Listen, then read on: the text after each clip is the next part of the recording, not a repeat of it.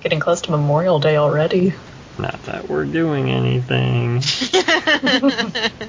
Everyone keeps asking me how I'm doing, and I'm like, I'm doing okay. I'm in my apartment for 23 and a half hours a day, and that's it.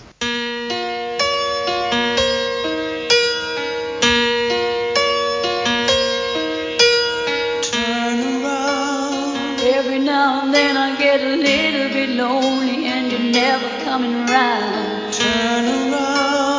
Every now and then I get a little bit tired of listening to the sound of my tears. Turn around. Every now and then I get a little bit nervous that the best of all the years have gone by. Welcome back to Manga in Your Ears. My name is Corey. Helen and April are with me. Hi, everybody. Hi.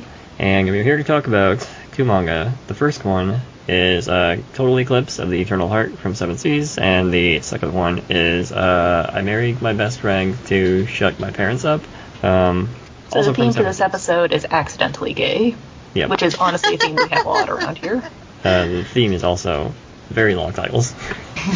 But this first one, Total Eclipse of the Eternal Heart, is about this kid named Terumichi who has been haunted by a recurring dream. He sees himself dying at the hands of some random person. Doesn't really know who it is. Then he eventually meets a classmate named Yamaga, who he kind of creates an accidental relationship with. That is, friendship relationship. Where they just kind of like hang out during PE and whatever else, other classes and junk. And the manga gets like weirder and weirder as it goes along. It turns out that Yamaga is being killed by various people, but he is also eternal. And that concerns Terumichi a lot for because Yamaga is being killed. And as the manga goes along, we unravel the mystery of why that is. I don't know if we want to just go straight to the spoiler on that. People die. People die in this series. Yeah. That is part of the premise. I would also say I don't think it was an accidental relationship formed between these two boys. I think Yamada was deliberately seeking out our main character. I know you just said his name and I forgot. Yeah, Terumichi. Terumichi. Like, I don't think I don't know. I feel like he's probably realized at some point that the people he murdered decades ago are reincarnating, and I feel like he can probably pick up on them. Mm-hmm. So I felt like it was a very deliberate thing. Yeah, what I mean by accidental is like we are presented with it as accidental, but by the end it's pretty clear that Yamaga is creating these relationships, or at least this particular relationship, very intentionally. I don't know, even from the get-go, Yamada's giving like some very predatory expressions there. Like, oh, I accidentally threw this ball into the woods and now we're going to be isolated from the rest of the class. It's like, red flag, red flag, red flag. And we also don't honestly know what Yamada's deal is. Like, based on the cover art, I totally thought he was a vampire, but it seems more like general immortality. But then there's like an offhanded line where he mentions that he's being reincarnated as well. So I'm not entirely sure if Sundi, the creator, had totally figured out what they wanted to do or not. Because there were just like a couple of like conflicting things in there, and it's like, just settle on one idea and go with it. I don't care if he's vampire or immortal or reincarnating, just, settle on it, and then go with it. Yeah, I was also confused by that. I didn't know if like he had several reincarnations or he just keeps being killed by the reincarnations. And I guess he just like lives out a life until then. I don't really know. Yeah, because there's like a line like, I stopped aging after the first time I was killed, and it's like, what's going on? It's such a small detail overall, but it's like, I kind of need like a little bit of consistency if I need to buy into a story with fantastical elements. Mm-hmm. It's a small detail, but I'm glad I wasn't the only one that was confused, because I read this a while ago and then I read it again for the podcast, and the first time I read it, by the end I was like, I don't totally understand what happened, but I enjoyed it for the most part. And even rereading the second time, I feel like there's like some piece of it that I'm missing that would make it make a little more sense. I haven't figured out what that is yet, but yeah, I definitely feel like there's just a piece in there that's confusing. Also, a lot of the character designs look really similar, even when you're not accounting for characters who have reincarnated as very visually similar counterparts to their past selves. Like, Tsunde clearly has a type of character they like drawing, and it is a slightly angsty-looking boy with a black pompadour. So there's just a lot of that going on here. Yeah, I thought these character designs were a little cleaner, more clean than Go For It Nakamura. Even if the story was not cleaner. Right. But, yeah, I, like, based on Go For It Nakamura, I really wanted this to be more entertaining than it was, I guess. This was kind of, like, really weird. And, not as funny. I would say this one wasn't funny at all. This one is not intended to be a comedy. Yeah, I'd seen a combination of people saying, oh, this one is really different from Nakamura. Most definitely not for kids, this one. Don't make that mistake. So I'd heard both that, and I also hadn't heard a lot of people talking about it the same way I had heard people talk about Nakamura. So I wasn't surprised when I ended up being more meh on it myself. Since, let's be real, people don't talk about manga enough anyway, so if people aren't talking about a series, that's not a good sign. Yeah. I wonder if the story would have done any better if it was maybe split over 2 volumes instead, where they could expand it a little bit more so we weren't quite as confused. I mean, I feel like I got the main gist of the story by the end, but there were the confusing parts, and I think, like Corey said, it had a little bit to do with the characters, because they did look fairly similar to each other, and then you're sort of jumping back and forth in time, and that made it a little more confusing. But yeah, it's definitely different than the other series that we talked about. And I picked up this because I liked the other series, and I enjoyed both of them. But this is definitely like very, very different. Mm-hmm. Yeah, maybe if it had been 2 volumes, it could have played into the horror aspects a little more with like more tension and build up. Since as it stands here, the horror comes a lot from sort of the gross out factor of seeing Yamada's various deaths. That's kind of like the most horror aspect of it. Not really tonally.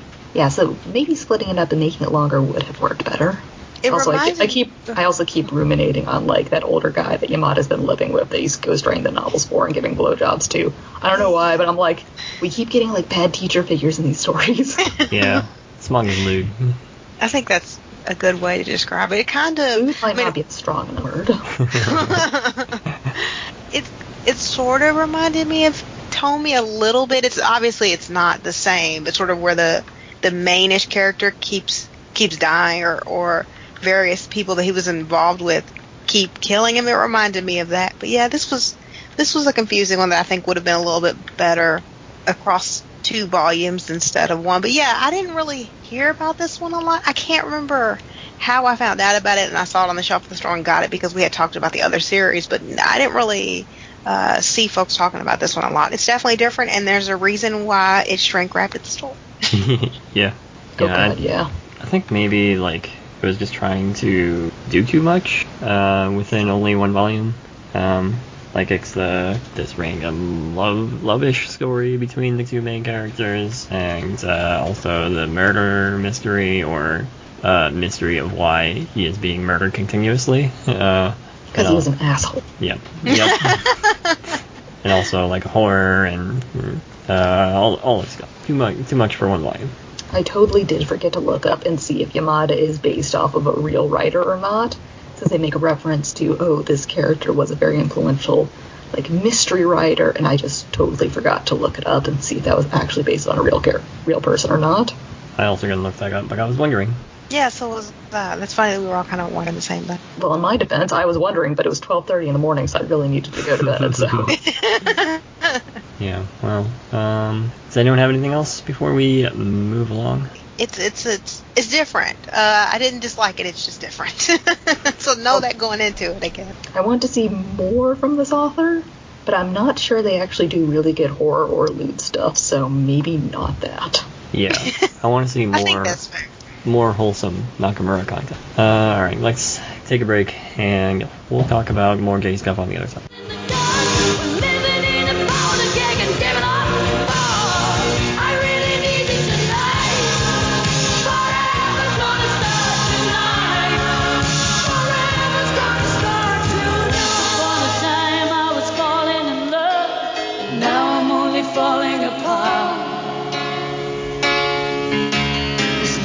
I can do a total eclipse of the heart.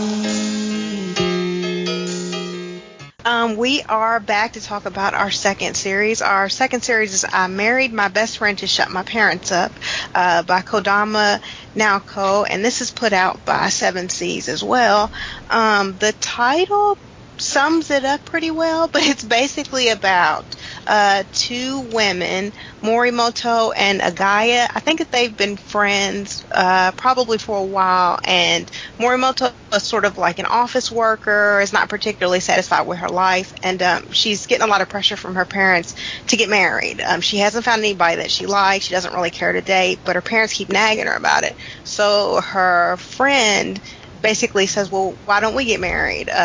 Same-sex marriages are, I guess, in the story they were legal in a particular place or prefecture, so they just kind of went for it and decided to get married.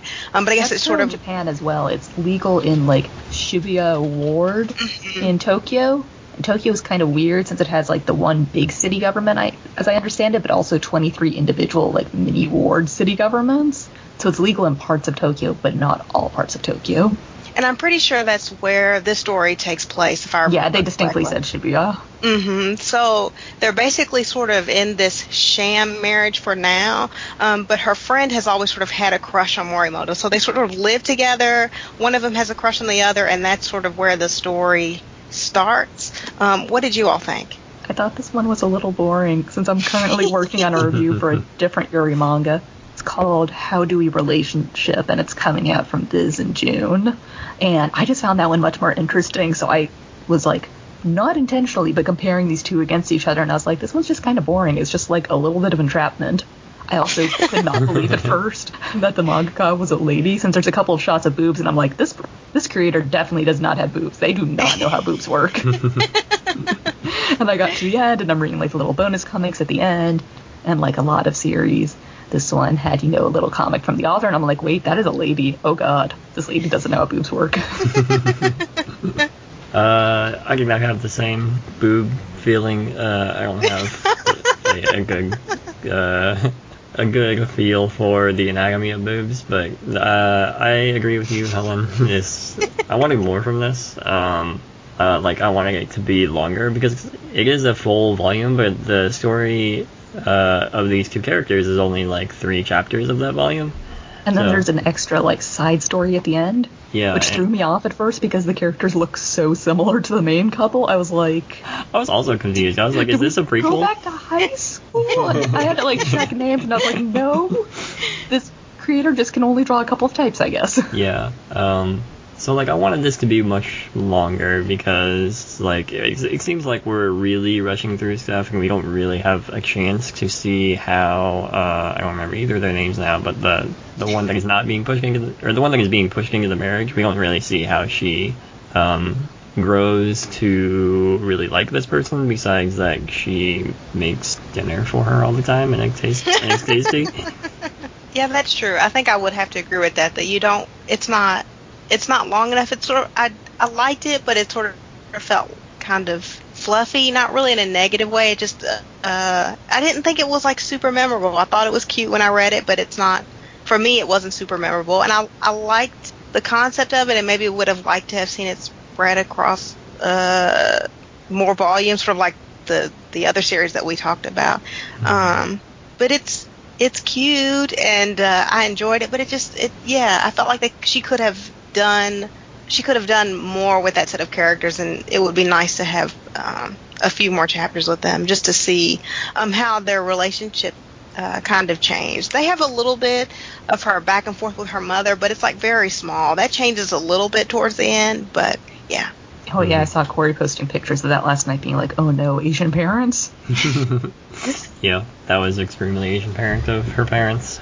Yeah, it's funny since fake romance is definitely like a popular trope in some stories, and that's what these guys are in to start with, sort of.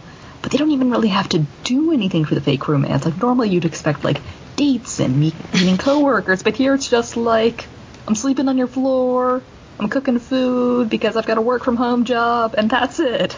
Mm-hmm. I was a little confused about the beginning too. Like, was that in the middle of when she already moved in, and then we flash back slightly to when she was like, I'm moving in, and then we go back forward to right after she moved in?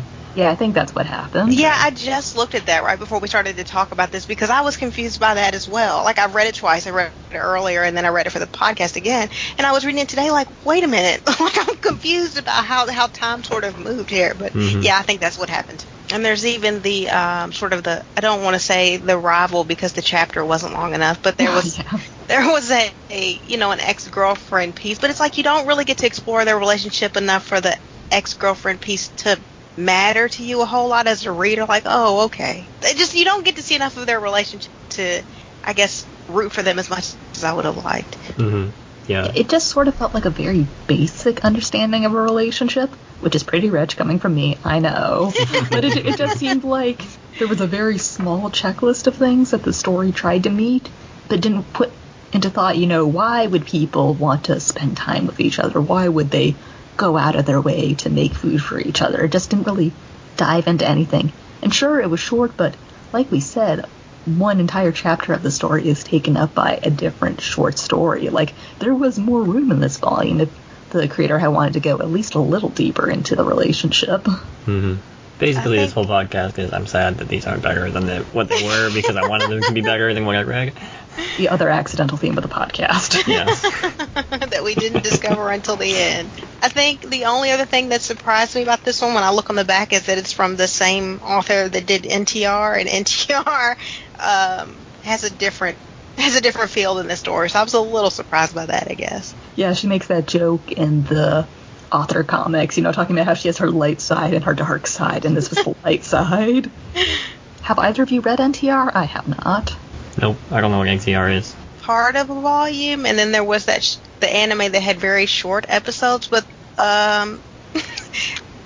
there's like consent issues in that series that I can't get around, and I'll normally pick up anything that's Yuri really, and I can't get around that one. That's a hard one to get around, so I was a little surprised by this being kind of so light and fluffy. It was a change.